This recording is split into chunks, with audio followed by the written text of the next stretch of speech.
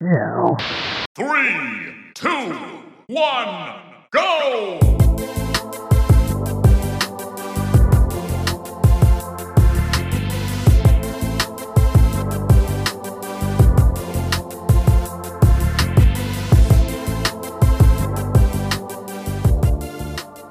What's up, everybody? This is episode 104 of Cooldown Time, and in this episode, Xbox can't catch a break, and we break down the Redfall backlash and how this could be a sign of things to come.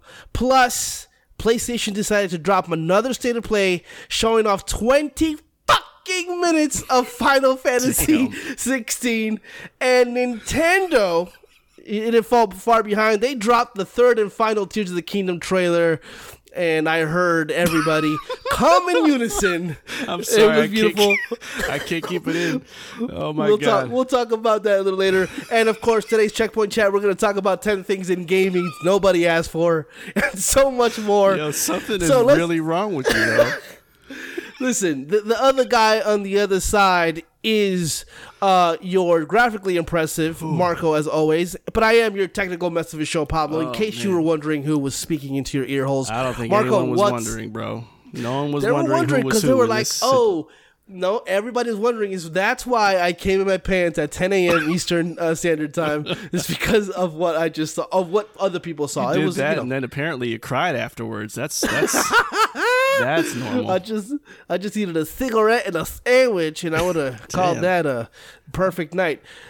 Marco, what's up, man? How you doing, brother? Big time in gaming.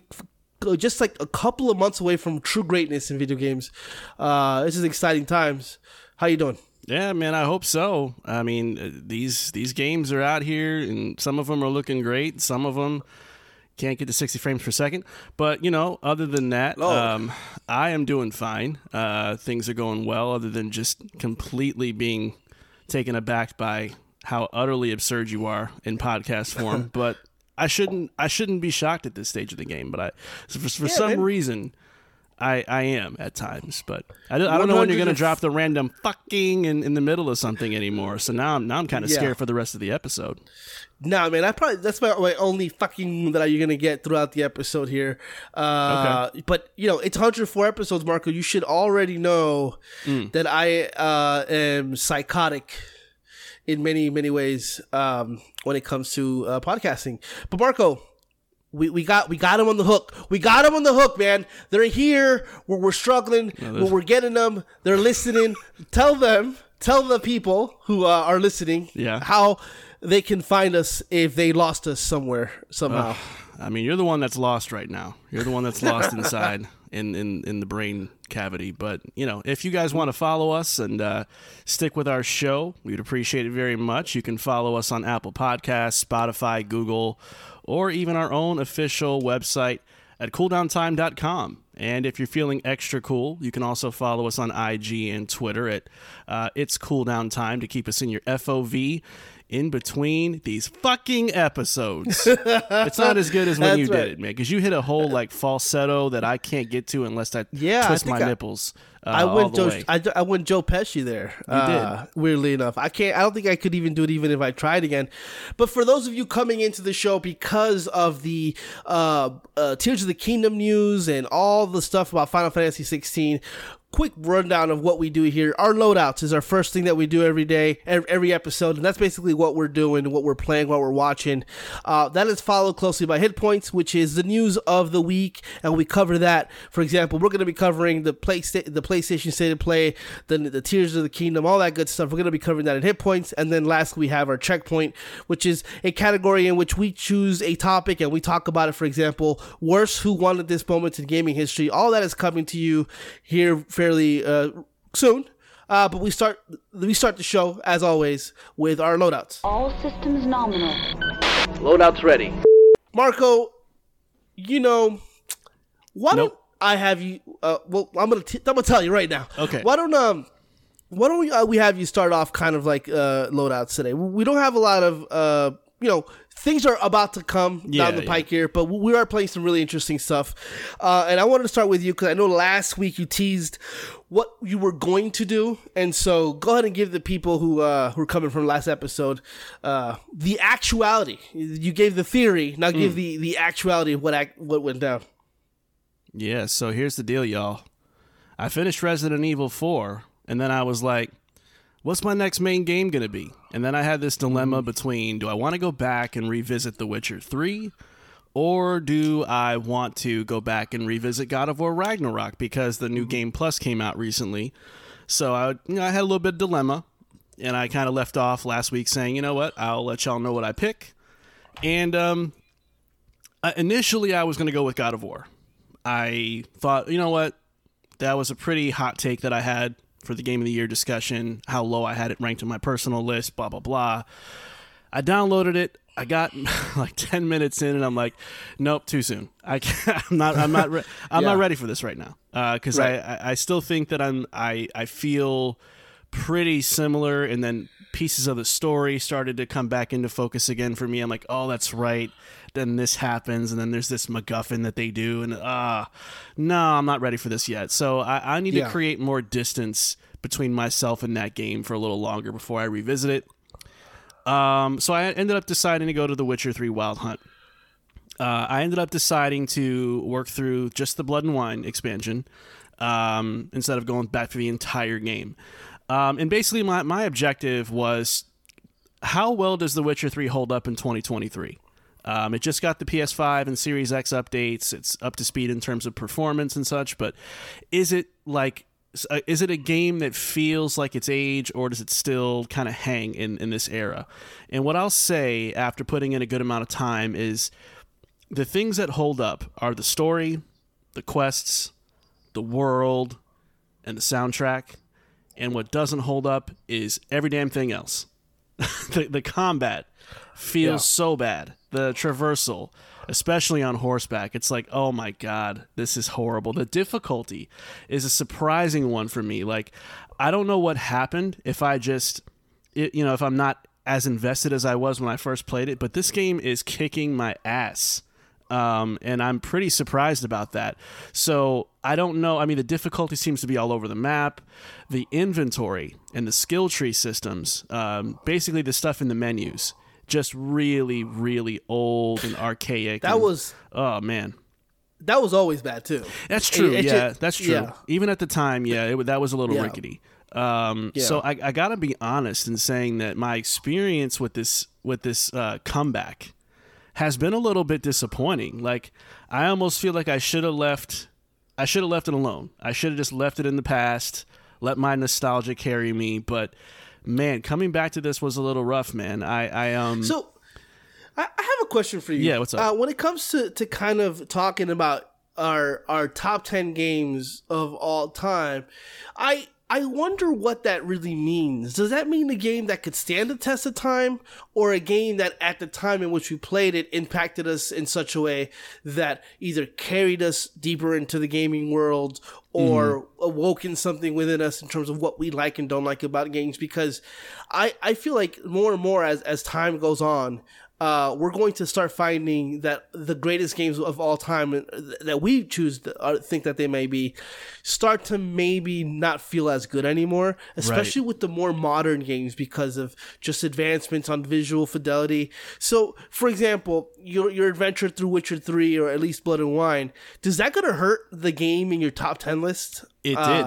It actually did. Yeah. So originally it was my 7th favorite game of all time, but I bumped it down to 10th after this playthrough, and I don't know if I'll maybe bounce it back up again, once I've kind of reconciled what I think about the game then and now. But currently it's like, man, it's hard to put this over certain other games. I think to answer your bigger question, obviously it's subjective and it's all like personal, but I've learned through really debating my own list that the old games can't necessarily always be treated like sacred cows. Like, eventually, they're probably going to be surpassed. And that's kind of what we hope for in the gaming industry. We want the newest stuff to outshine the old stuff. So I think it's inevitable that that's going to happen. Now, there's cases where games that are just absolutely archaic as hell that are nowhere near what the standards are of modern gaming, still hold a certain place in our hearts, so it can still be up high.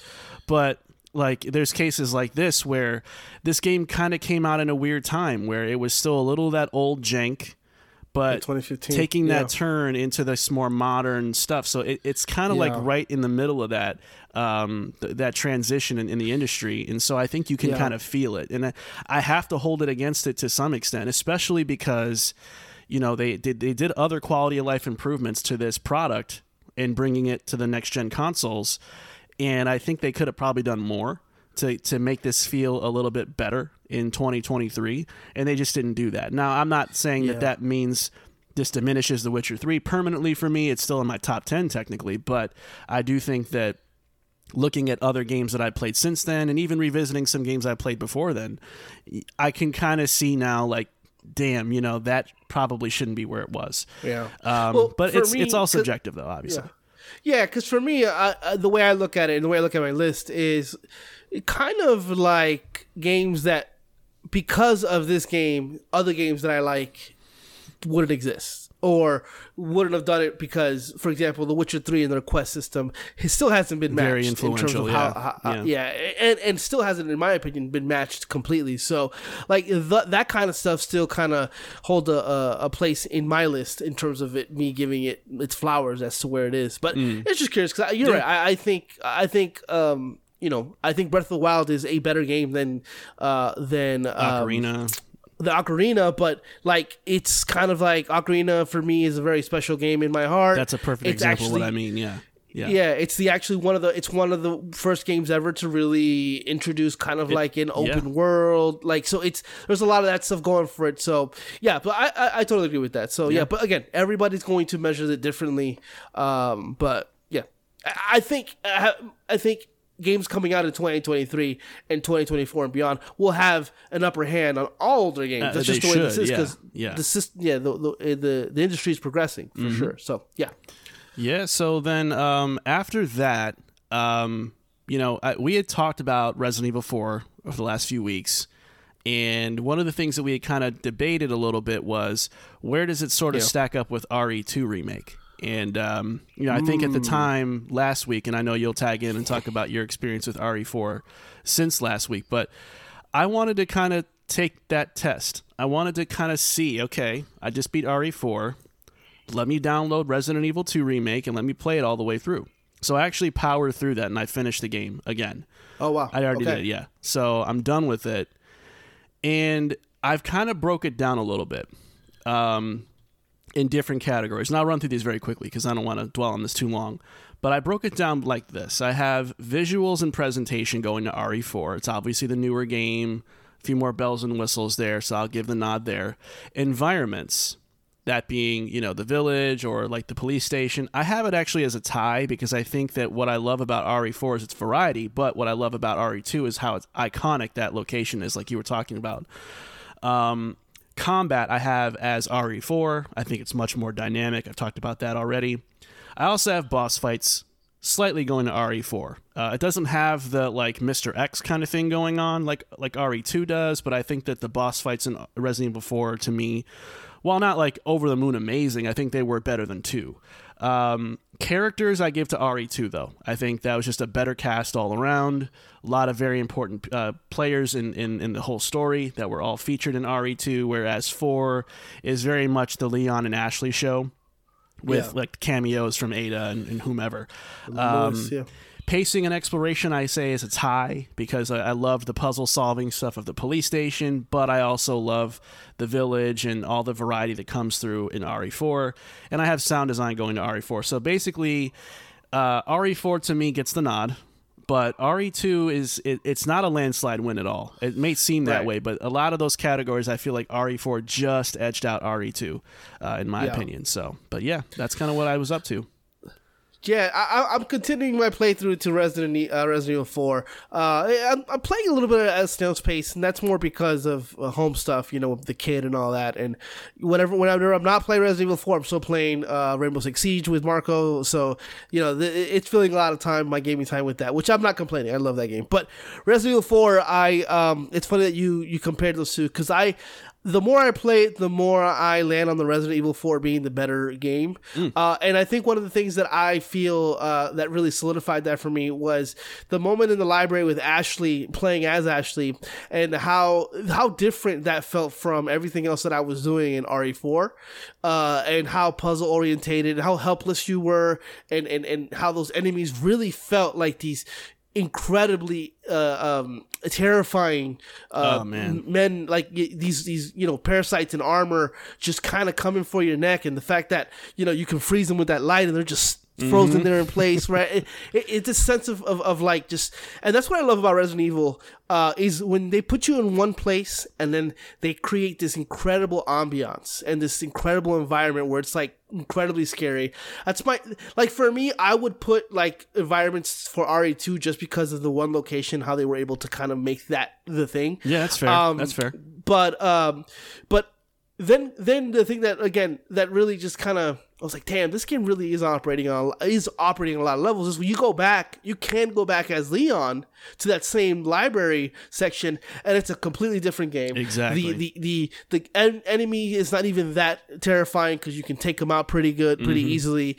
There's no puzzles to be had, so you're kind of zooming through everything. It's a whole different experience, and that really kind of, that moment, if it had me teetering on, I'm loving the game, I don't know if I'm in love with the game, that moment really solidified my love for Resident Evil 4 and kind of gave it the nod of it being the best remake of the 3 remakes so far that they've done. And ever since that point, in fact, the game has ramped up to just kind of incredible levels, even of storytelling.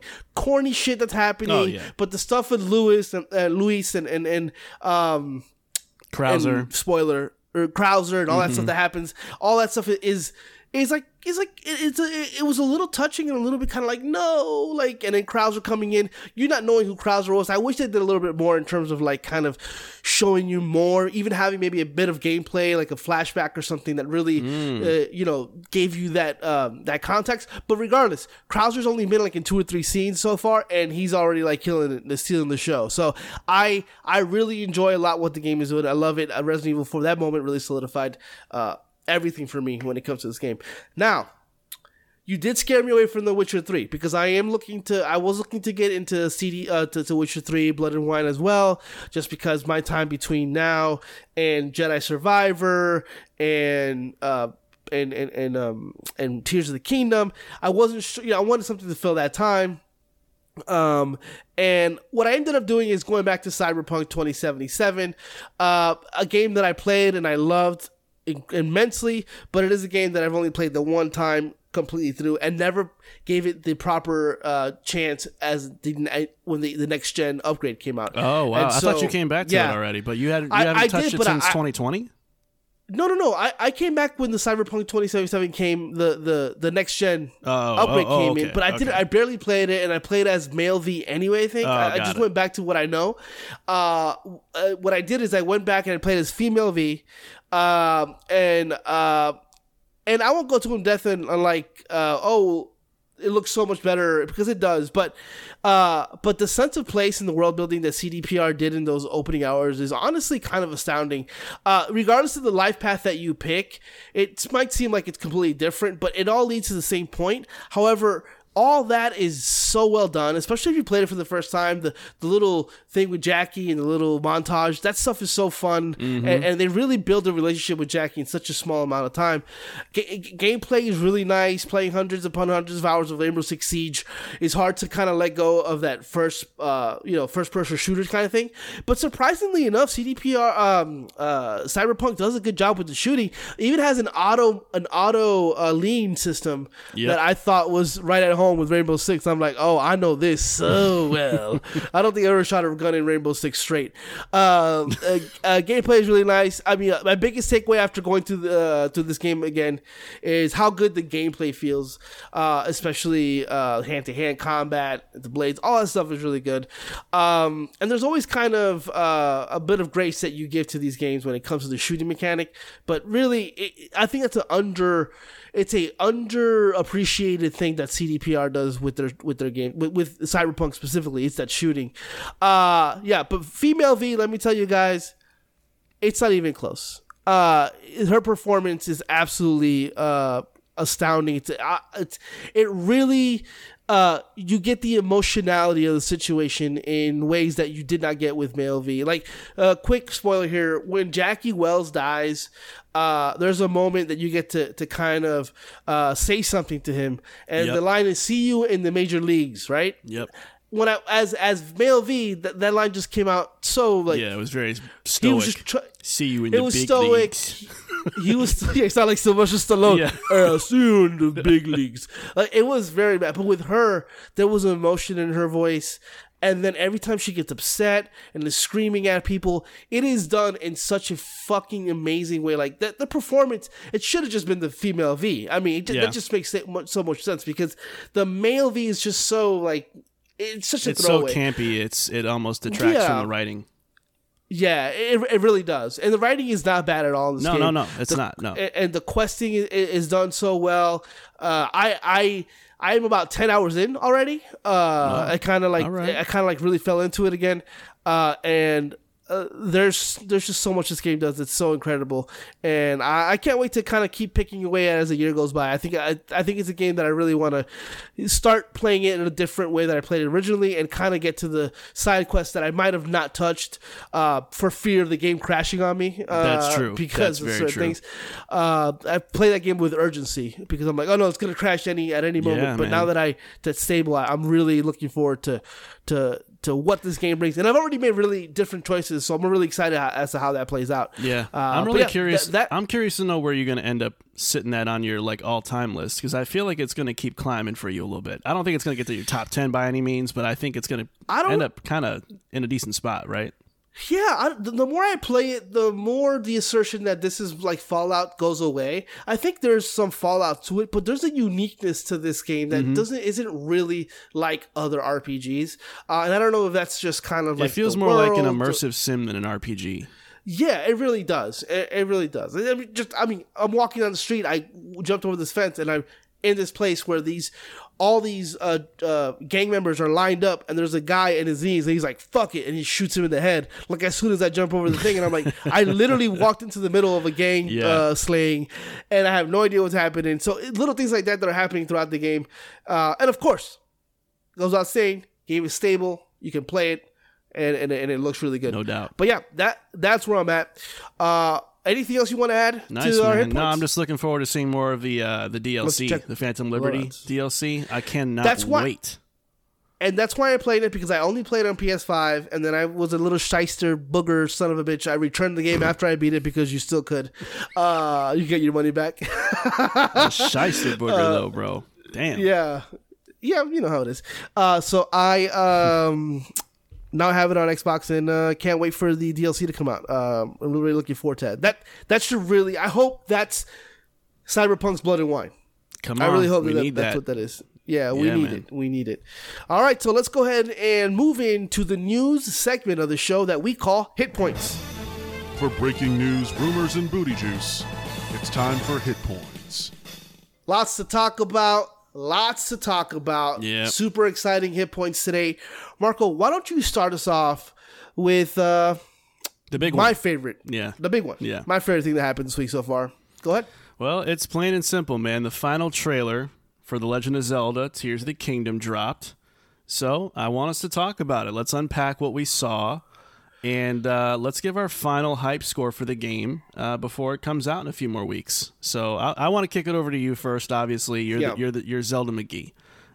So should I give the hype score now? Yeah, go for it. Then walk me through. Yeah, I mean it's a 5. It's a 5. It's a 5. Okay. It's been a 5 since the potential existence of a sequel. It's always going to be a 5. I want you to walk me through the emotional experience of this trailer. Yeah, for man. you, I mean, look, you texted me about how you kind of went through it all. So yeah. It's obviously they announced it early, 10 a.m. I watched it a little bit after 10 a.m. Was doing some work stuff, and then I watched the whole trailer, and it was just kind of like the amalgamation of all the things that I've ever wanted from a Zelda game seemingly coming through in this trailer, like a story that is worth my time. An advancement in gameplay that was already given to us through Breath of the Wild, but now in this world that seems to be similar but very different at the same time, and then teasing possible real world big massive dungeons, and then walking into that throne room and then seeing Zelda and just kind of her being kneeling down and just kind of like them talking about Link in such an incredible poetic way. I got a little emotional, man. It was just kind of like this is the reverence I've always had for the franchise that I felt that the franchise has never given to itself within the game. Like, it's always like, yeah, we know you guys love us, but this is like that reverence to the Zelda world, and it's all here in this package, and it's like everybody's here. It's like the Smash Brothers trailer reveal, where it's like it's all the champions from the previous games. Ganondorf hasn't been a main villain in a Zelda game for 17 fucking years, and people still talk about Ganondorf, and he's finally back. It's usually Ganon. There was a lot of speculation that would have been Demise, which is the predecessor to Ganondorf, which is like the main bad guy in Skyward Sword. He's the one that comes before Ganon and Ganondorf, and so people thought it was Demise. It still could be Demise. There's a little portion in the trailer that shows the back of a red flowing kind of like I was going to ask you about that. Yeah, I was going to ask you. That's how Demise look. We don't know if that's a flashback to telling a story or something. But there's so much here to kind of unpack there. One of the things that I really was excited about was the story, which you showed a lot of. But kind of they showcase Hyrule and what it's going through. Things are falling from the sky. Things are coming up from the ground. It's changing things. I know I saw a quick breakdown of people looking at the areas in the game, comparing it to the areas in Breath of the Wild, and they couldn't find a 1-for-1. So already showcasing some changes. I'm sure there's going to be moments in areas that are going to look like Breath of the Wild, but they did a good job in showing, hey, listen, this is the same map, but there's going to be some differences here, which, I'm okay with that. A lot of world events happening, changing the map itself. It looks like that's going to be a constant thing that happens here. And most importantly, the dungeons. I think we saw some dungeons there, man. We saw some stuff there that was coming up from the ground that looked like an underworld. Some gameplay mechanics that looked like, going through some certain obstacles. Using these water bubbles to get around. Those look very much like dungeon-ass gameplay moments that you've known from other games. But man, it's just, for me, it really just is an amalgamation of all those things coming together, and just an epic fucking trailer. Just the music. The music was absolutely like just some of the best music I've ever heard in terms of how it was composed, and making Breath of the Wild theme, which is only a 6-year-old theme, iconic and legendary in a way where I felt like I was listening to the intro to Ocarina of Time or something like that. Something that's truly iconic. Yeah. They really made this into just it really just, it didn't need to sell me, but it just really put me in a position where I was, this is my most anticipated game probably ever, like in terms of, because I if you're going to tell me, hey, we're going to deliver to you a game that has all the things that you possibly want. And again, I'm going off what the trailer is telling me, in terms of what it's showing me. So I'm going off of that. It could very much still disappoint me in the story department, but I'm just going off of that. And if somebody told me this is a story-orientated Zelda game with giving you Ganondorf, giving you the reverence of the Hyrule Castle and the princess and Link and his story and how he impacts the world and how important he is to Hyrule and how important he is to Zelda and all that happening and the champions coming, all that shit. Of course I would want this more than anything, but yeah, but I'm curious to see if I can talk about this for hours, but I'm curious to see, has this changed your opinion at all, that you had? And I wouldn't say it was a bad opinion. It's just that you had some thoughts. I wonder if that changed or they're about the same, and what's your hype level? What do you got, Marco? Boy, you are a Zelda fan, bro. I love that. Lord. I expected as much. I expected that reaction. Here's what I'll say. I think, and take this for whatever it's worth, I guess, but I've seen them all, but I think that out of all the trailers I've ever seen for Zelda, this is probably the best one ever, in my opinion. Oh yeah. Some of them are very iconic. I know that Ocarina of Time has a very iconic one. Twilight Princess, going back to a more realistic art style, was like, getting roars from the audience. I remember that too. This to me was just absolute perfection in trailer form. And there's so many things in here that can be sort of dissected. And I wonder what that is. I wonder what that does. I will say that this was what I needed. Okay. Yeah. That I didn't feel like I got from that 10-minute gameplay demo. I felt like that gameplay demonstration just didn't show enough of what I felt was most important to figuring out what the hell this game even is about in the first place. And to me, this trailer answered just about all those questions with maybe one disappointment, which I'll get into. But I think obviously from the get-go, the breathtaking scope from scene one.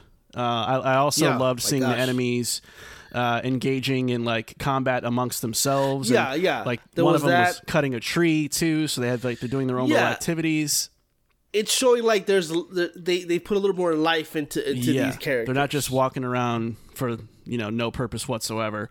The village, Hateno village is thriving. Like there's a lot of commotion. The villages seem like they're really bustling, which is good. The crafting constructs, there was a giant like vehicle that was like a tower that they were moving. I thought that was a really interesting show off. It had like a little arm. Yeah. So that's what I wanted to see more of. Like, okay, am I just making boats and like random things, or how far can I go with that? And this kind of showed a little bit more of like what you can do with the tool set. Which I find interesting. Obviously, the dungeons making a comeback, potentially. It seems like it's kind of that. That's pretty exciting, coming from two people here that didn't exactly love what they did with in Breath of the Wild. I think the cinematic flair of the trailer is really good, too. I love the way it was cut and put together. I will say, though, I'm not fooled, though, when it comes to the storytelling. It felt like the same kind of energy I got from Breath of the Wild, where they kind of show you footage of like the story and the cutscenes, but then you realize when you play the game that that's kind of all it was. Like that's my fear with this too, where what we're seeing is all that there really is to do here. My counter to that is all of those story elements that we saw in Breath of the Wild were flashbacks. The counter to that is that everything that we're seeing here seems to be presently happening. From them flying in the sky and it's like, let's go. And then, Link following, like all that seems to be cinematics within the game in terms of how events unfold. Sure. In Breath of the Wild, it was all like find this place thing. And then you got to look a little video, like little cutscene that was cute. And it was more than in terms because it was voice acted, so that was new. But yeah, it was non-existent. That's where I'm at with as to why I feel like maybe it's a little more than that. But you could totally be right, and I wouldn't be that surprised. Yeah, even then, I think my other criticism is I didn't feel the same sense of gravitas that I think other people did with the dialogue. I think it was just it was like 5 different ways of saying we need Link. Is all I really felt from that. So it didn't feel super impactful. It didn't feel like there was like a real story of Link to decide. I do disagree there that I don't think we're in store for an in-depth story. I think it's going to be very boilerplate again, to be honest. Well, in the Zelda games, like the story they're never really in depth. My thing is what I'm looking for is connective tissue. Like we have Ganondorf, we have the champions back, we have that voice telling that we need Link. Like I just want connections to old games, because this is supposed to be. I think this is the furthest game down in the timeline. So how did Ganondorf come back? It does have to do something with the 7 sages. What are the tiers of the kingdom? Yeah, I get that. A lot of stuff.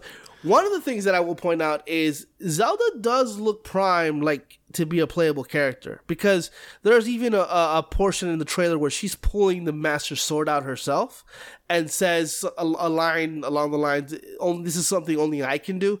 I wonder if there's a twist. I still wonder if there's a twist coming in the game. I think there is. Where either you switch to play as her, or maybe the end game. Maybe Link dies at the end of the game, and then you play the rest of the end game as Zelda.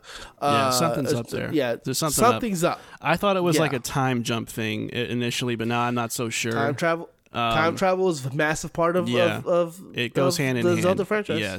Yeah. Now, I will say, I as far as my hype score goes, I think I'm at a 4 now. I'm definitely much more confident than I was after the 10-minute gameplay demonstration. I thought that was, sorry to say, but I think that was a little sleepy for me.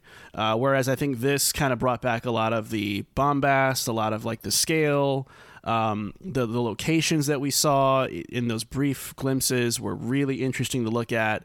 And it seems like it is a very much like we're rallying the troops to do this thing type of energy with Link and a lot of those extra characters around. I also saw them fighting together at one point too. Yeah, I wonder there's multiplayer, because there's even I don't know about that. I would say probably but AI, I wonder like a mode, like an arena mode or something, like a combat. It's hard because to say. there's a moment in the game where Link is literally on Epona with a cart behind him, like he's literally carting the NPCs around, which is really dope. Crazy taxi back like in Hyrule. Red Dead Redemption, like a Red Dead Redemption side quest. And then the rocket that they showed so much cool shit. A lot of platforming actually, which was kind of interesting too. Yeah. Like zero gravity platforming all the way up there. There was a ship in the sky. I wonder if there's traversal up there as well in terms of like flying the ship. The whole thing where you were on the rails, like on the like on a cart. Yeah, and that was like that's cool. It's got a lot going on, man. It is a very diverse game, and that's what I wanted to see. I wanted to see like, okay, are we just running around the same world and we're just crafting shit this time, or what do you got under the hood here? But now I think most of those questions are answered now. I think I'm just mostly curious about the storytelling and if that's going to be anything worth writing home about. But yeah, overall, I'm definitely at a 4, and I'm looking forward to playing it when it drops. Yeah, for sure. I think that what this trailer does is a lot with Breath of the Wild, where the building stuff and the crafting stuff they talked about for 10 minutes are mechanics that they're showing you, but they're not must-dos in order to finish the game or enjoy the game. They're just things that you can do. Yeah. And that is relieving as well, because I don't want to spend hours and hours of crafting shit just to get across the river to. That's what I was saying last time. I get it, but I never thought that was the case. But I'm glad that this trailer kind of solidifies, like, this is just Zelda, and you can play it the way you want, but also we have these things that you can do. Moving on. Anything else you want to say? You said hype score 4. Yeah, mine's at 5. 4, man. Well, I mean, the hits keep on coming because Sony did their state of play, and it was just 20 minutes of Final Fantasy 16. So what do we think about this game? How it's shaping up, what it's looking like, and what our hype level score is? Marco, why don't you start us off? Yeah, so this was kind of weird for me because I have been trying to go on a blackout with all media of this game, but I think I was kind of ready to just kind of see it, in its full extent and just get an understanding of exactly what this game is. Because I feel like the drawback of going on a media blackout is you have to rely on a lot of secondhand accounts of what people are saying. And with this game, it seemed like there was a lot of people that were like, oh, it's not Final Fantasy anymore because it's an action RPG now. And a lot of people are like, no, but it still feels like Final Fantasy. So I'm like, all right, you know what? I'm buying the game anyway, but let me be the judge. I will say... I saw you already pre-ordered it. Oh, I did, yeah. I did. Yeah, I saw it shows. Yep. I am a bit taken aback by how much of a departure this is. I won't lie. It does feel different, but I think that everything this game did in that 20-some-odd minutes felt like, to me, like the logical next step for Final Fantasy. Yes, it's lacking the signature, like, here's your party of 4 people standing in a row, fighting the other enemy on the other side. Like, it doesn't have that same turn-based appeal. But Final Fantasy's been moving away from that anyway, especially when you think about the Final Fantasy VII remake and what that introduced to the fold. So I'm not, it's polarizing, but it's not a turnoff to me at all. In fact, it just makes me more curious because a lot of that looked like a lot of quality of life improvements too. Easy access to inventory and magic and powers all seem to be very accessible and intuitive. The menus look really good. It seems everything's very clean. Has a lot of interesting accessibility options for people, which I think is really awesome, and it doesn't get enough love when studios do that. I think that's great. That they have made it a versatile experience for people that want different experiences based on certain capabilities. I think the storytelling looks really interesting and dynamic. Couple of cringe moments here and there with the dialogue, but that's kind of par for the course for Final Fantasy, so I'm not too put off by that. I was impressed by how little cringe there was, considering the setting and how it can be bad. That's true. And how little cringe there was to it. Yeah. And it is, it could have been much worse for sure. I think that the thing that, the combat, I think it's going to have to be a case of, I'll see how I feel when I play it. But what I'll say optically is that it is kind of visual overload.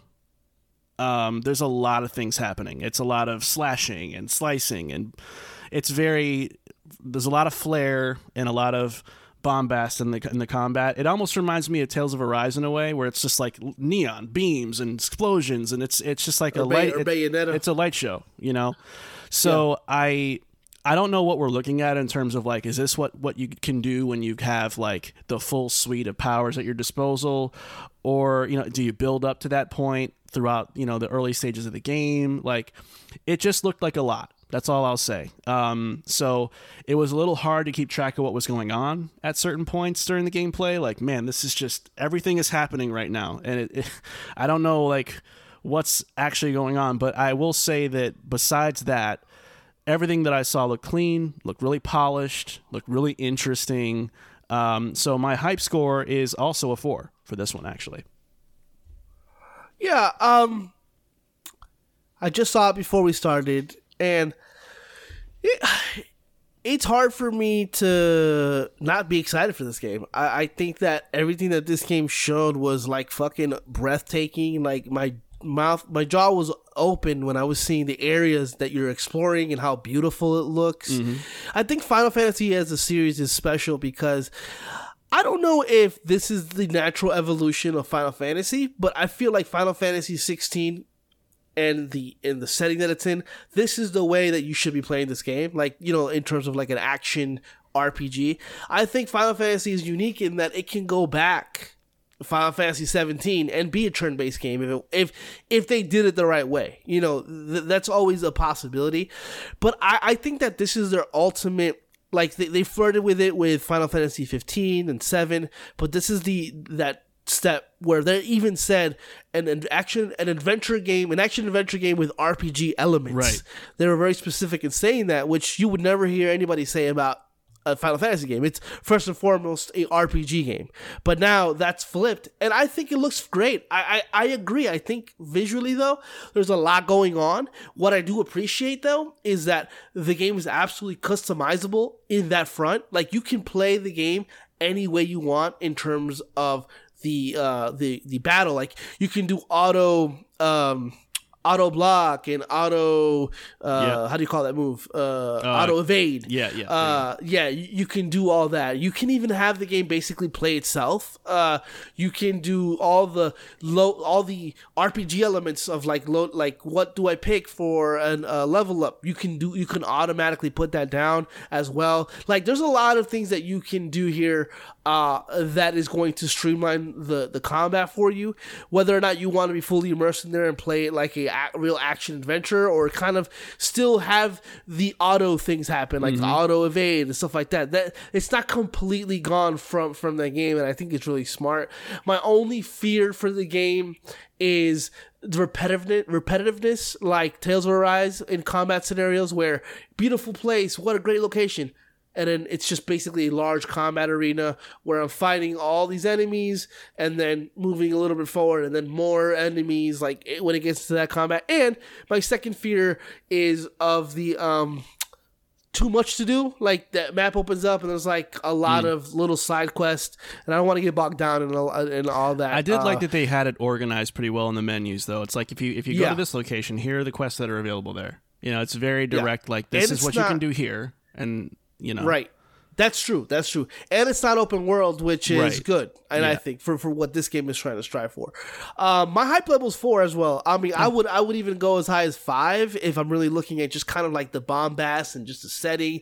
And I really fucking like the story. I think I'm a Game of Thrones fan, and I think they really do a really good job. I think Clive as a character name is fucking stupid, but we're gonna give him a pass. You see him in his 20s, you see him in his teens, and you see him in his 30s. I hate. Wait a minute. I do hate how they portray 30-year-olds in this game. They're just old, grumpy motherfucker who's like, what? I'm like, shut. They're not all like that, but actually they are. But man, I'm excited for this. I mean, May. We have we have Tears of the Kingdom, and then in June we have this and Diablo 4. I think it's safe to say that Zelda and Final Fantasy are going to deliver. I'm very confident they're going to pull through. And I think so too. I think they're going to deliver in what they're striving for, what they're trying to achieve, and that's all you can ask for. The dev to have a vision and execute on that vision. I totally agree. I'm really excited for that. Now, PlayStation cooking, Nintendo's cooking, and then there's Xbox. So and then, let's talk about that. Let's talk about Arcane Studios, which they've announced that Redfall will only launch with a 30 frames per second, 30 FPS quality mode, and that a 60 frames performance mode is arrive at a later date. How do you fuck this up? How do you let this happen? What's our hopes? And what does this do for down the line for Xbox? What exactly is happening over there? And is this going to affect Starfield in any way? Are Starfield going to come out and not give you options at a 60 frames per second? There's so many questions here. So much, it's a head scratcher, really, because there's just so much to unpack here. Marco, I want you to go ahead. You've been really critical about Xbox, rightfully so, in terms of what they've been doing. But you're the only one that I know that's been hypercritical of Arcane, for other reasons. But now this is your time, buddy. They're really fucking up. Now, what do you got, man? What do you think about all this? Yeah, I mean, I take no pleasure in saying this, but this is. Dear God, what can go wrong will go wrong if you're Xbox. Yeah. It's so bad. This is frustrating on so many levels, but it's also something that throughout the course of our show, I have been trying to nudge the community about. Xbox is kind of dwindling a little bit, y'all, and a lot of people have to see the fire before they panic. Some people are content with the smoke, and I smelled the smoke a long time ago. Like something is just not right here. From the moment the Series X launched to now, it just feels like there's been a litany of errors, and unfortunately, this is the next error in a long line of other ones. Now, I hope to God that by the time this goes up, or shortly thereafter, they announce that this gets delayed, because that is arguably the only real option I think that can make this game as meaningful as Xbox wants it to be for their portfolio, because otherwise this is totally being set up for failure. It starts with the poor marketing rollout that it's had and all the months that we've spent not knowing what the fuck this game even was. Then it gets delayed to 2023. Then you have IGN bungling their coverage of the game by putting people in front of the game that don't know how to play a first-person shooter to save their life, so now it's being misrepresented that way. Then you're misrepresenting your own damn game by demonstrating the game at 60 frames per second, and then it's not anymore. And then on top of all that, you're sandwiching the game between Star Wars and Zelda, two pretty big IP. So what are you doing? Is the question here, and I don't think that I don't think that anybody at Xbox really understands the gravity of this. Now, what I think they tried to do here, Pablo, is I think they knew with the State of Play coming, with Zelda coming this week, let's bury this underneath all that hype. Let's just, we fucked up. Yeah. And then we get distracted by Zelda and Final Fantasy, and we just kind of forget. We didn't forget that. No. This is embarrassing if you're Xbox and if you're Arcane Studios. And this just does nothing but perpetuate the criticism about Xbox having poorly managed first parties, constantly having trouble getting their marquee first party, big budget, AAA games out in good condition. This diminishes a lot of what makes the Series X and S what they are, particularly the X, because of the way they market it as being the most powerful console. You're not getting enough juice out of this. You're not showing people what this hardware can really do. It's not even like this is in Unreal Engine 5. It's UE4. So we can't even say, oh, it's because they're getting used to this, that, and the third. It's not even that. This is just another example among many other examples, and it's exhausting. We can keep calling it self-inflicted wounds, but this is like console suicide to me, man. It's like, how far can you seriously keep going like this? Like, you're either going to keep shitting the bed or you're going to change the sheets. But something's got to give. Something's got to give at some point, and it's just it continues to not happen. So it makes me worried for Starfield. It makes me worried for a lot more than just Starfield, to be honest with you, because it's another domino that's fallen against Xbox. But that's my opening thing. Let me kick it to you. No, that's a good opening salvo. But I think for me, I think that the Xbox has a problem, and it's the Xbox Series S. I think you're making these developers have to develop for a really powerful Xbox and then a not so powerful Xbox. But really what this comes down to is choice. And the fact that they're not giving you the ability to play the game at 1440p 60 frames on Xbox Series, or even 1080p 60 frames. Like, this goes to show that this isn't about optimizing 4K with 60. This goes a little deeper. They're having a CPU issue, or something along the lines that they can't get this game to run at 60. And apparently, this isn't even new. Redfall was apparently running at 60 frames in previews, but barely maintained its frame rate. Xbox community folks were out there and did not talk about how the game was not running at 60 consistently. I only heard one person say it, and that was like Maddie Plays, I think. Was yeah.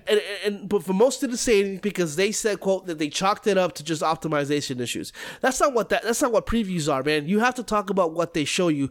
This blindsided a lot of people. Me, because I'm thinking, but people just previewed it and they were playing it at 60, and nobody talked like if it was anything wrong with it. And then it comes to show that it is. And there's also graphical and texture issues that were very prevalent. So I get why they would release the game, because first time impression, they don't want people talking shit about the game looking like ass. It's already not looking great graphically. It's not their powerhouse. But then on top of that, they don't want any frame issues. That's not good enough. A game coming out only on quote unquote next gen consoles, running only at 30 frames. That's ridiculous to me, because there's a promise.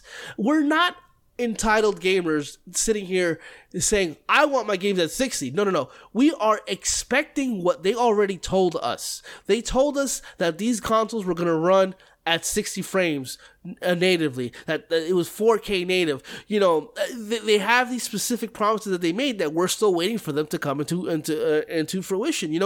And that's not what's happening here. It's really just Xbox at this point, death by 1,000 gashes, because they're just out here sitting and just cutting themselves up and just bleeding everywhere. They really can't get a hold of it. They don't know what's happening. They don't know. It's almost at a point where it's like they're so disconnected from the community, because the community seemingly is always on their side, that they feel like they can get away with shit like this. But I'm not one of those people that even thinks that a game running at 30 frames is unplayable. It is playable and it's fine, but It's not when you're looking at next generation consoles, the promises that they made, and the fact that this is a game running in a Unreal Engine 4. It's a game that is not graphically that demanding, comparatively speaking, and they still can't figure it out. That's fucked up. And I agree. Fuck it. Delay it. Delay the shit out of this game, because it would be horrible, and it would really suck, because I know some games have done it in the past where it's kind of like, oh man, that sucks, is dropping the 60 frames patch a month after release or weeks after release. Spider-Man famously had you pick between 60 or quality mode. And then after I finished Miles Morales, literally a week later, the new mode came out that you can play both together. Oh yeah, VRR, Performance RT. Yeah. So it's like, oh man, that sucks, because I wanted to play both. I struggled so much with that decision. I would hate for this to happen with this game, because this game is going to be on a very short leash. It's going to be looked at very critically, because it is the first party game that Xbox has coming out that's next gen only. And the first one that's a Bethesda game from that big purchase that they have that is next gen only. There's a lot of eyes on this, and it's very unfortunate that this is the what they're gonna give out. So delay the shit out of it. Best case scenario, July, whatever. Maybe end of June, whatever after all the hype is done. Whatever it takes just to have this game run. At the very least, give us an option. Give us the options, just like a lot of games do. Give us the 1440p, 60, 1080p, 60 frames. Give us the 4K 30 frames options. Just give us options.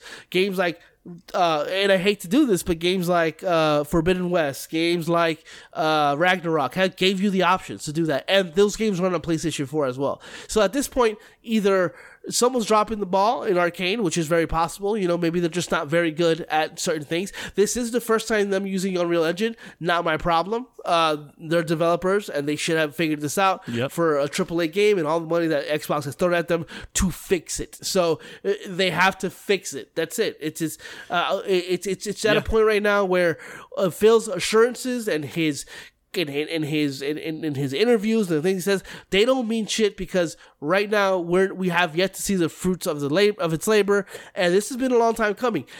He said a lot of good things in the beginning. We still haven't seen those promises come into fruition, like I said, and it's getting a little frustrating, because I'm a huge Xbox guy. The majority of my gaming is on Xbox.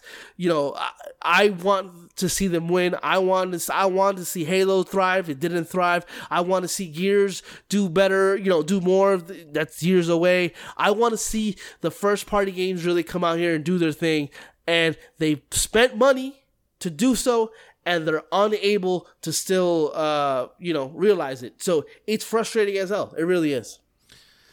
Yeah. I mean, look, there's a reason why their sales are not great right now. I think they're getting outsold 2-1 at this point.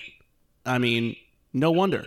I mean, if there's not enough incentive to go and get an Xbox right now, because all you do is you wait. And every time it's supposed to be Xbox's year, air quotes, it's never their year, or the year gets up and running so late into the game that it's almost like, I mean, you just kind of squander the entire year. So it's just ridiculous to me. I think with their sales tanking, their game suffering, Game Pass is sputtering too. It's not a very compelling service right now, to be honest. There's just not a lot working in Xbox's favor at the moment. So this game has to be delayed to save some face, and hold the L. This is what's going to come out in the next year. Thing failed miserably. Accept it, but don't let Redfall come out sandwiched between these IP and get sent to die. Don't let that happen. For Game Pass to be failing is because of the software. I mean, you have to have stuff to play. And right now, if you don't have that, then it's not going to go anywhere. Quick, I want to say one thing about Xbox that is kind of breaking news. On the PC, they have the Ubisoft Premium account stuff, where every first-party game that comes out brand new is free for people who subscribe to the service. That just released on Xbox. So for $17 a month, you can play all the new Ubisoft games that come out day one. For anybody interested in that, I mean, that's something. But you know, those cool things would be really nice as an aside to the first party games that are supposed to be coming out. This is supposed to be their year. They got to get it right, because right now, you know, Minecraft Dungeons or whatever the fuck that game is, that ain't enough. That ain't gonna cut it. My prediction is that they don't delay it. They release it. They're desperate on content. And I think because of how much of the hoopla they've given about this, regardless of how good the game is, I think there's still going to be a lot of negative to be said. Whether it's fair or unfair, this game is already kind of DOA in a lot of ways, especially in the space of public opinion, for sure. But yeah, that's where we are, man. Man, come on, Xbox. We need you to you gotta get your shit together, man. You remember like the start of our podcast, dude? We were like, we had segments about like the good, the great, and the my god about Xbox, and because and slowly it's just degenerated little by little, and now we're here in like 2 years' time, dude. Like, it's just unfathomable how bad this has gone for them this generation. It's just astonishing, and the people that just like religiously defend all of this are not helping matters either. It's like, there's those people. I never cared. I'm still gonna love it, and I'm gonna enjoy it, and it's still better than Final Fantasy. It's like that's not helping anybody, bro. That's not helping anyone. It's a weird loss. Like, they lost some focus, because I remember, like, dude, back to back, like, oh, fucking MLB The Show is on Game Pass. That's a fucking killer. That's a bomb. And then there was like a whole bunch of third-party games were coming out on Game Pass. Like, they were feeding the frenzy. They were doing what they were supposed to be doing. Yeah. And then nothing. Just like a fucking fart in the wind. I'm going to throw a hot take out before we move on, though. Yeah. If they don't get their shit together within like the next year, I think Phil is going to resign. I don't think so. I think he's going to get fired. I mean... I think outwardly, publicly, it'll be a resignation. Like, you know, this isn't going to work. It's not going to work. It's a very much a what have you done for me lately industry. So here's the problem, Marco. I think that he's the best person for the job, and if Phil can't do it, I don't know if there's anybody that can. And I think once Phil goes bye, I think we're going to start seeing, and you know, people have talked about the demise of Xbox for a long time because it's such a new console, but 360 really revitalized it, and they've just dropped the ball ever since. But I think that if the Xbox Series X is an abject failure in the way it's going, I think that next console generation, we might not see Xbox proper. We might see some kind of streaming service and them publishing games out to other consoles. But I don't know. I would not. I don't want that. You know, I love Xbox, and I love PlayStation. I just want consoles to release good games at all times, and we'll see what happens. But yeah, I agree, man. Boom. A lot of tough times there, but let's go ahead and move from that sour note, and let's get into something a little more fun. Let's go into our checkpoint chat, which starts right now. It's time for the Checkpoint Chat. Marco, why don't you kind of tell us exactly what we're doing here at Checkpoint Chat today? Yeah, so ladies and gentlemen, we are here to pick the 5 things that happened in gaming history that were so baffling or stupid that we were left asking ourselves, who wanted this? Now, this could be games, this could be design choices, this can be devices or peripherals that came out, weird business practices or bizarre announcements, and so on. But this is basically us just deciding the worst who wanted this shit moments in gaming history, and me and Pablo have both picked 5 very egregious choices here that we're sure many of you will agree with and also grimace at. With us, because oh boy, some of this stuff is just bad. It's just so bad. and my list consists of things that affected me directly, or things that pissed me off directly. Like I saw that, I'm like, what the fuck? Because people are gonna expect things like the Power Glove and the Nintendo whatever VR thing that they had a long time ago, the game whatever. But we're not gonna talk about that. That's already well documented shit. We're gonna talk about things that happened to us, that affected us specifically, and not always rage worthy. Like some of this is like laughably like this is just stupid. Yeah. It's stupid and it doesn't make sense. Who do you want me to start off? Yeah, go ahead. What's your number 5 pick here? My as one of the worst who wanted this moments ever. Yeah, I guess you could argue as to who wanted a PlayStation Vita. Apparently not a lot of people, because PlayStation Vita was a failure. I thought the Vita was cool because it was this handheld PlayStation console in your hand. But what if it wasn't? What if they took the Vita and made it a micro console and only made it to play on certain TVs, and on top of that made it to where you can't play all Vita games. I'm talking about PlayStation TV. PlayStation TV is this little device that came out, and they labeled it as a micro console, and it was basically taking the portableness of Vita and making it a at-home console. The problem with that is that it wasn't really compatible with a lot of games. A lot of cartridges just weren't read by the system itself, and it took the concept, which was a fucking Vita, which is a portable PlayStation device, and made it a home console. It just, the PlayStation 3 transfers barely ever worked as well. There was like a rent thing that you would pay for titles that were working for the PlayStation Vita, but it was a really bad attempt to make the Vita, which PlayStation thought the reason it failed is because it was portable, and make it a home console, and it survived on the market for like months maybe, and it was just the worst idea. It's like taking a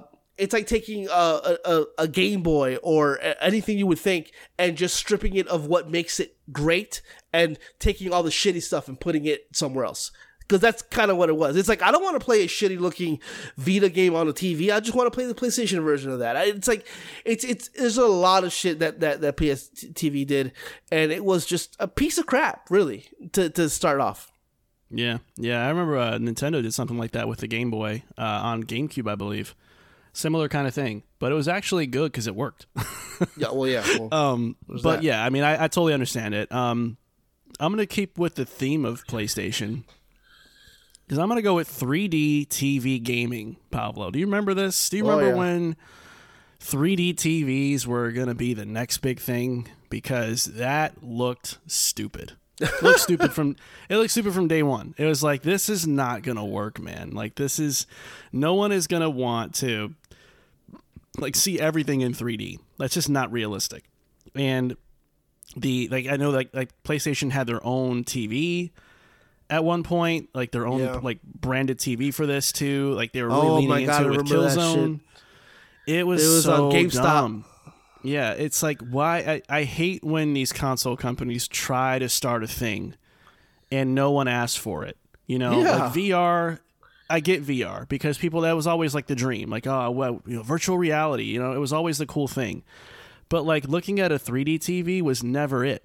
It was never it, because number one is it degraded the visual image quality of everything. It was a lot on the hardware to pull that off. And like, not everybody is very like receptive visually, like with their eyes and their vision to 3D. So, because they can give headaches and migraine, like it was just doomed to fail. So it came and went in a flash, but I always look back on that era and I was like, this is the stupidest shit. Like, I don't know why these companies are so afraid of just getting a console, a controller, and a fucking TV and calling it a day. Why do we got to do so much extra shit? Just leave gaming alone. Let it be simple. But that was a time, among many other times throughout gaming, where it was like, nope, that's not enough. We need to innovate. And there was just no reason to do that. So that's why it's my number 5. Yeah, and I think also it was like a resolution thing that was absolutely terrible with it. I remember them selling this at GameStop towards the tail end for like $50, and people still weren't. A whole ass TV. And people still weren't buying it because it was just like not a good TV to begin with. My number 4 is the PlayStation 3. Wow, we really hate PlayStation right now. No. But the price, don't worry, we're going to spread the love here in a little while. The PlayStation 3 price reveal. Whoever wanted a PlayStation 3? Oh, everyone, right. Okay. So coming off the backs of the PS2, the most successful console of all time, you think the PS3 was easy money for Sony. Guess what? Easy money wasn't enough. They just wanted more money. 2 SKUs were announced, a 20 gigabyte version, a 60 gigabyte version, with a whopping price of $499 for the 20 gigabyte version, which today's standards, inflation, taking into account inflation, $733. And then the 60 gigabyte version for $599, which is today, accounting inflation, $879. So imagine them announcing a console today for those price points.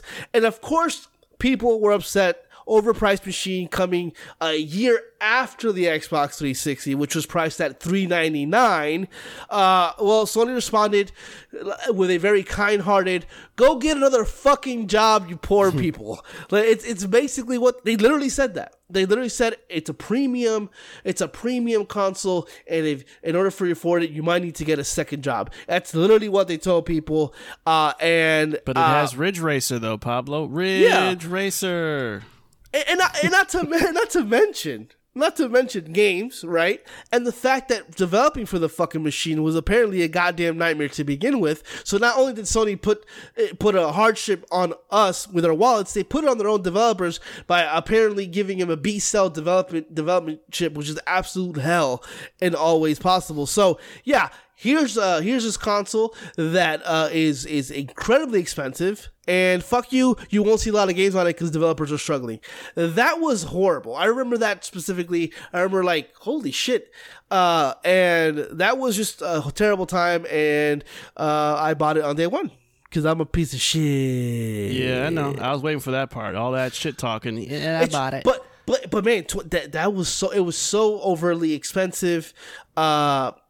And I think I couldn't find this anywhere, but I remember at the time them saying like they were making like $400 per unit. Like they were making so much money off per unit. Like they could have cut off $300 to $400 off that damn thing and still made a profit. It was crazy. Yeah. Crazy times. $599, ladies and gentlemen. That was a time. 60 gigs. And the controllers didn't rumble no more. Oh, that's right. Oh my God. And it was a year after lawsuit or whatever it was. Yeah, dude. And it was a year after Xbox, and Xbox were already thriving with their price point. There was a lot, and then Xbox released a $299 after. There was a lot there, but the Xbox, to Sony's credit, they overcame. Yeah, and the cool thing was, the font on the PlayStation 3 console was Spider-Man font, so you have to like it, right? That's what makes it premium. Anyway, all right, my number 4. This one's a more recent one, but it is prevalent. It's just I'm thankful that it's not as bad as it could have been. But it's NFTs. NFTs as a whole to me felt like nothing more than a scam that was built to tap into this innate, almost instinctive side of us that wants to feel like we own things and things belong to us and this is only mine, the possessive side of ourselves. And I think that this whole thing was meant to exploit that part of our brains. And obviously, it was only a matter of time before it was going to make its way over to gaming.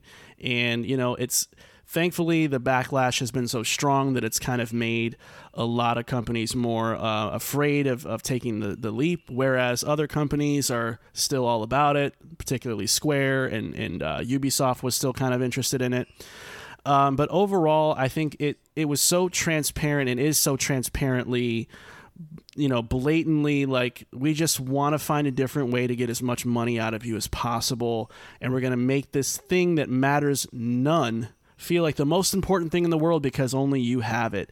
I just don't like that kind of psychological shit. It feels really scuzzy to me, and it makes me feel very distrustful of these companies that want to do that because there's just no there is no actual incentive to these NFTs. I don't care what anybody says. And there's still people that swear by them to this day. Well, you just don't get it. No, you just don't get it. I mean, games don't run on NFTs, and they're never going to. And these companies that are going to stick to their guns are going to try and fail, regret it, and take the loss and move on. We just have to suffer through it for another 5-10 years, unfortunately, until these people get the memo. Yeah. But I just hate the fact that they exist, and I hate that people in those buildings are saying, well, people just don't get it yet. Let's keep at it. People will come around, they'll figure it out. The backlash is over, it's subsiding. Now it's time to kind of say, hey, NFTs aren't really that bad, guys.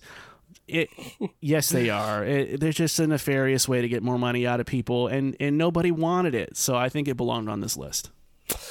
Yeah, I definitely agree. I mean, I don't know anybody who ever's like, hey, you know what would be really cool? A game make really cool NFTs. And nobody's ever said that. Not anybody that I know of anyway. Speaking of scuzzy, Diablo Immortal announcement. Just put yourself in this mindset. There hasn't been a new Diablo game for a very long time. Blizzard has already said that they are working on the next mainline Diablo game. Blizzard's teasing a Diablo-type announcement at BlizzCon, no less. Everybody's losing their mind. And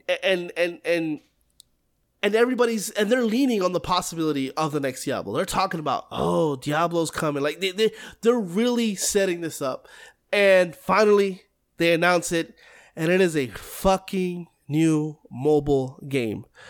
Mobile market just isn't what it used to be. I remember people treating games like Infinity Blade with the same passion as a new Mario game, but that's not the case anymore. Like, you can see, like, if there was room and I was in it, you would have felt the air being sucked out of it. It was just like, they announced they're working on a new Diablo game. They announced they're going to have a Diablo-type announcement at BlizzCon. They're hyping everything up, and it is a fucking mobile game. And look, as it turned out, I guess Diablo Immortals was a competent mobile game, but with predatory microtransactions. Like, what do we expect? What was going to happen? What's the reasoning behind all this? It's because they wanted to make money, and they showed out, and they used the hype of the Diablo fans, the Diablo community, the franchise's laurels. They use all of that against you to sit there and be excited for something, and kind of them forcefully put this into the zeitgeist by getting all eyes on it as they possibly can, and then announcing this game, which in then turns there was always going to be a game that was going to try to come for your wallet in ways that a lot of games would be ashamed to be doing. So it's just a horrible time. This is a little more egregious, I feel like, because it's like one of those things where imagine Nintendo be like, we have a new Zelda game coming. It's in development. By the way, next Direct, we're going to announce something having to do with Zelda. What do you think it is? Oh, it's a new Zelda game is coming out. I can't believe it. Amiibo. it's Link's new amiibo where he's on his knees and he has both his middle fingers out at you saying "fuck you, you dummy." Like it's like that. It was the equivalent of that. Yeah, it really was. You know it's bad when you're getting confronted by the audience literally on the announcement. Like, is this an April Fool's joke? When that guy stood up there, I'm like, damn. Yeah, it was horrible. And then they tried to appease it a couple of months later, a year later, by releasing the game on PC, which was a terrible port to begin with. So nothing to run home about. But man, what a fucking shit show that was, for sure. Yeah. Well, Diablo wasn't the only IP that had a who wanted this moment in gaming history, because my third pick here is Fallout 76. My God. Who wanted this? Who was the person? Let's jump them. Let's attack them, and let's harass them on the internet, guys. Let's do that. Yeah. This is the epitome of what happens when companies are just not content with staying in their lane. Like, your bread and butter is Western RPGs. Why do you need to shake the formula up for the sake of shaking up the formula? Well, yep, money. All it was about money. It was a money move.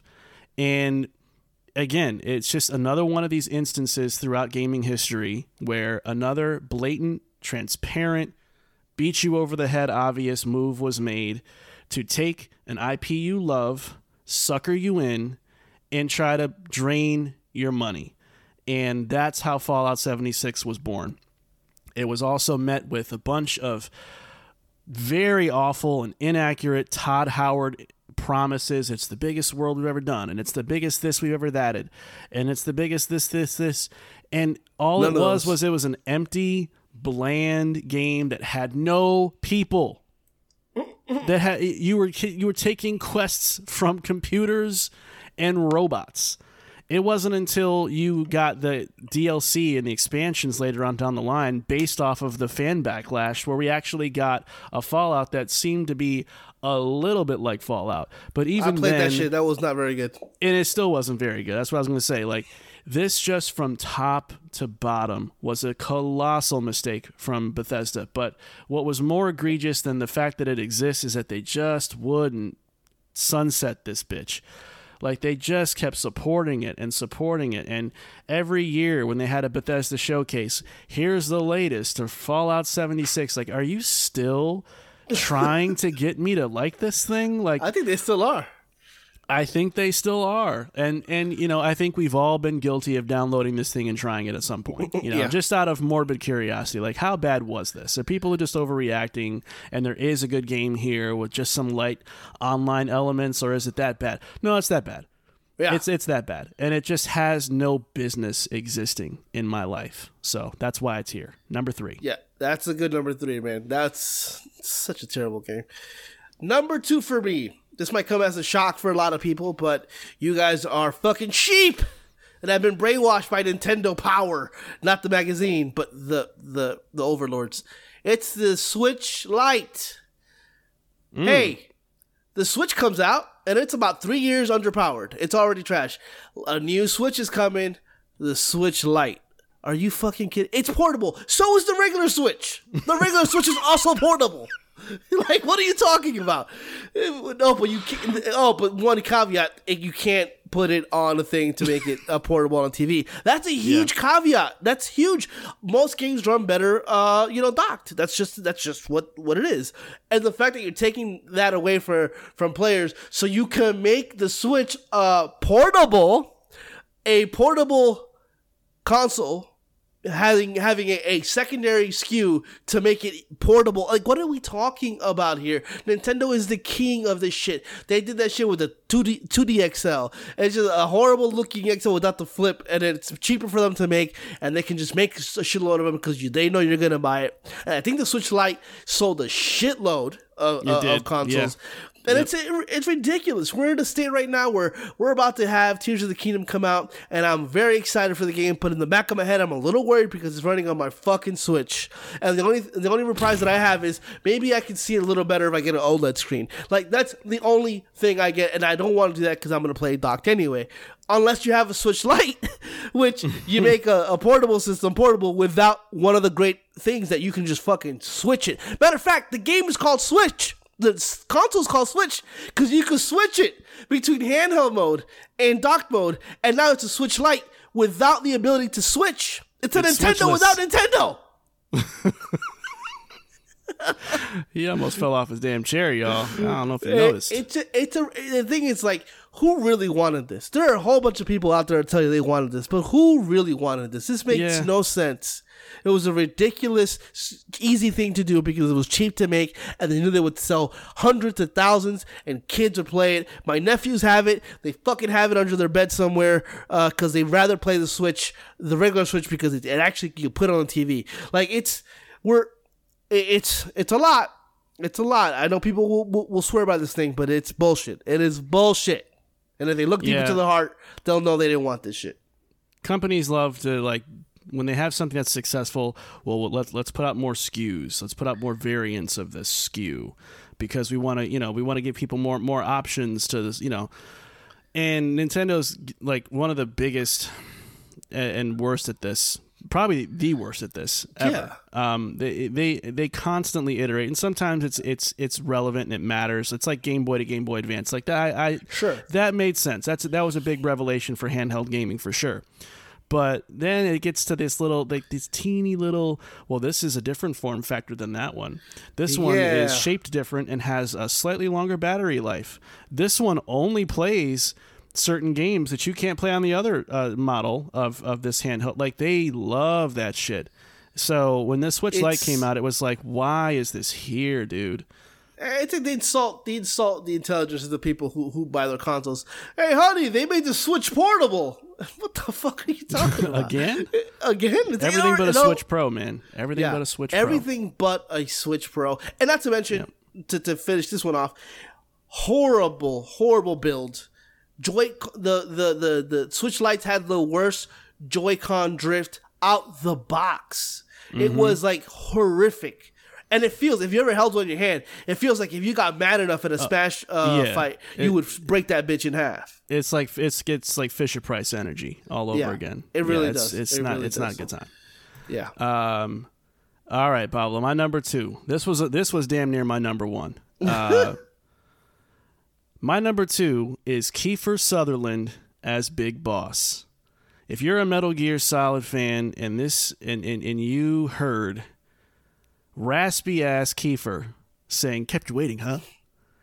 That's not how he says it, man. Where's David Hayter? Oh, you didn't want him. Why? No reason. Because Kojima loves Hollywood. He loves rubbing elbows with people from Hollywood. There is a reason, but it's still not good enough. Ain't good enough. I don't want to hear nothing. Yeah. This voice of Snake has been so iconic through so many amazing, timeless, classic games. You have Metal Gear Solid, Metal Gear Solid 2, then obviously Snake Eater with Big Boss. You follow up Snake Eater with Metal Gear Solid 5. He's Big Boss again, only you have him being voiced by someone completely different, and there's no explanation as to why. That makes sense. Not only do you do that, but guess what? Then the motherfucker barely talked. So you changed voice actors. I guess he was charging on a per word basis or something. So then you get him in there. This guy says about 4 words throughout the entire game, and roll credits. What a great call! It was so unimportant to do this. It added no value to the game whatsoever. All it did was it took things away, and it made this Hollywood chic project that Kojima wanted. And and that's why every other fucking picture of him on social media is him put his arm around Norman Reedus and his arm around this person and that person. He just wants to be in that scene so fucking bad. And it got to the point where he was willing to completely shake the foundation of his arguably the best character he's ever made. I don't even think it's arguable. No, it is. You shake it up for the sake of getting Hollywood, and it did not work. A lot of other things about Metal Gear Solid 5 didn't work for me, but this to me was just the most egregious part of it all because it never felt good. I never got used to it. It was just bad, bro. Now, to say this about that is the reason behind the voice change is because you're not playing the actual Big Boss, you're playing Imposter. Who gives a fuck? Solid Snake but then the real Big Boss is in there too. And I know. It's still Kiefer. Exactly. And also Solid Snake is voiced by Hayter, which is if Big Boss is Hayter or vice versa, like even though it's a clone. Like there's just so many different things happening that your explanation doesn't make sense. Sort of like an explanation for quiet, but regardless of that, photosynthesis, breathing. But listen, that was it's another. He was willing to sacrifice, like you said, his most iconic character just so he can say starring Kiefer Sutherland. That's trash. That's trash. Yeah. Speaking of trash, Xbox One reveal. You guys remember that one, huh? Damn. Yeah, that's because it is the beginning. I don't want to say the end, but it's the beginning to where we are right now, where Phil had to come in and rescue the Don Matrick project, and then slowly but surely try to lift it up, and he still hasn't taken it out of the fucking hole that Xbox One put itself in one day. Don Matrick decided to making the follow-up to the Xbox 360 just wasn't enough. In fact, he started to basically try to make something else that was entirely different. Imagine being the newest console company on the block and nailing it with your second console ever, and then You diverge from that completely, a true 360 from all that bullshit. And what you do is you have the concept of the all-in-one entertainment platform, which, by the way, isn't new. PS3 and Xbox 360 flirted with that, with their, with that stuff. But now you sign entertainment companies, production companies, signing major deals with them. You put DVR integration. You're talking more about how this functions as a DVR than you are as how it plays as a video game console. Then the promises of the future about how future games are going to have a component to the entertainment to it. Like, now you're putting the onus on developers to not only make video games, which is fucking hard, but also make full-length movies or possible live-action stuff. Ridiculous. Oh, what game you got? Oh, Peggle 2. Yeah, I forgot about that. You got Peggle 2 as a video game. Everything that the Xbox did, OG Xbox did, to make the Xbox 360 possible, to then Xbox 360 for a long time beat the brakes out of Sony. That's huge. Nailing it on your second try, and in one fucking day, you completely talk about your Xbox One vision, and you destroy everything you build on one day. They say Rome wasn't built in a day. They sure as hell fucking destroyed it in a day, because they completely fucked that shit up. And the price point was ridiculous because of everything, in terms of where they were in the economy. It was a series of comical, horrific events that now have us here in this moment where Phil has spent years excavating for the body of what the Xbox 360 was, and he's finally pulled it out, and he's trying to revive it. He's giving it CPR. He's giving it mouth to mouth with some extra tongue, and he still hasn't been able to revive it, all because of this one day. Don Matrick decided to take the Xbox team and decide, hey, we're not going to make just a console. We're going to make an all-in-one entertainment system called the Xbox One. And they said yes, fucking up Xbox trajectory in the console world for time to come. And God damn it. It's so frustrating. It really is. Something in the brain cells, bro. I don't know, man. One day. I got Phil in my brain tonguing down an Xbox One, bro. Ugh. That's just nasty. Yeah. Oh man. Yeah, and you forgot the Kinect too. Oh. Then they wanted to shove that shit down everybody's throat. Yeah. Now we want to watch it.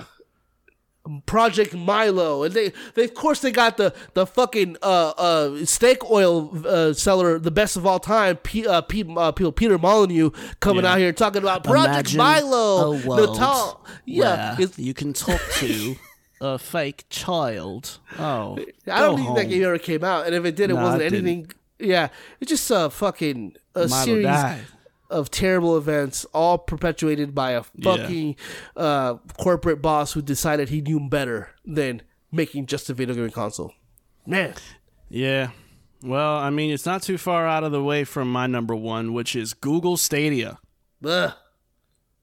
Man, as if the Google graveyard is not already packed to the brim enough, Google decides at some point in their little rickety-ass life, we want to get into the gaming space. Oh, great. Rickety-ass life. Yeah, because you have your finger on the pulse of what gamers want, don't you, Google?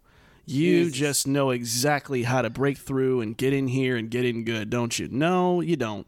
And it showed right from the outset when they had that initial showcase where they unveiled the Google Stadia thing, and the president of CEO of Google walked out there, and the first thing he says is, "I'm not a gamer." Oh, great, thanks. This is going to go great. And so all he talked about is, but I do like FIFA. And it's like, oh, great. So you guys have no idea what the fuck you're doing here. You just kind of thought, well, there's a piece of the pie we want. Let's go make something. And so, look, I'll give them credit for the architecture of the Stadia being interesting. Obviously, gaming is heading into a very cloud-driven future. So I think that, what they were trying to do in essence made some sense. It's just they were the wrong company to do it, and they had the wrong pitch to do it. Because they were Google, number one, and number two is they were trying to solve a problem that didn't exist. Right. I remember vividly them being on stage showing a game, and they had a tablet next to a phone, next to a TV, next to a laptop.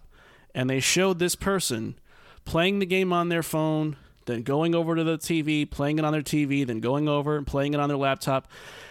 And I just sat there and I thought, what the fuck scenario is that for the average gamer? Who is like, I'm gonna put this in my phone, put it down. Okay, now I'm on the train. I got to do this. Okay, now I have Wi-Fi on my laptop.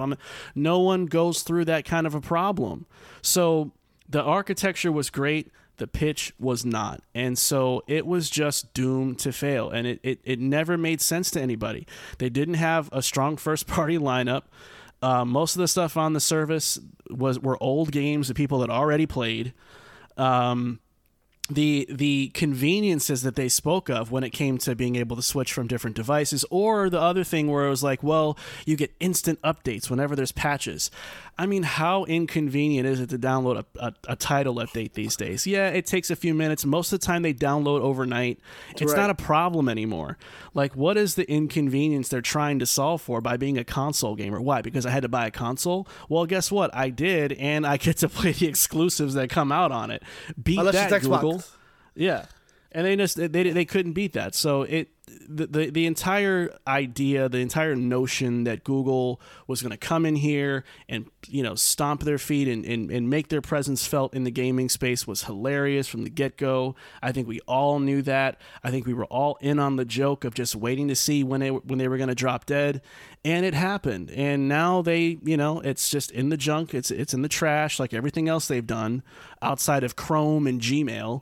And YouTube, and they're moving on to the next dumb thing that they're going to fail at next. It's a lesson that if you step into the gaming space, you better come correct, because I don't care how big you are, you can be Google, you can be Amazon, doing the Luna thing that they're doing, and that's gaining no traction whatsoever. Like, you can be a big name in every other space in the world, but when you step into the gaming realm, you got to have something to offer, or else you're gonna be the embarrassment of the industry, and that's what happened to Google. So nobody wanted you, man. That's why they're my number one. Nobody wanted you. Yep. That's a good one. That's a good number one. That was a good time indeed. We hope that you wanted this episode in your life. Hope you enjoyed this, but that is going to do it for me and Pablo here this week. Until next time, guys, be sure to give our podcast a sub if you enjoyed this. And don't forget, we're on Instagram and Twitter at It's Cooldown Time. So follow us there to keep us in your FOV in between episodes. Pablo, it's a good time. Thank you for the laughs. Thank you for the memories. We'll see you next week, ladies and gentlemen. Take care. Tears of the Kingdom. I love your body. Ah, God, it's so oily. All right.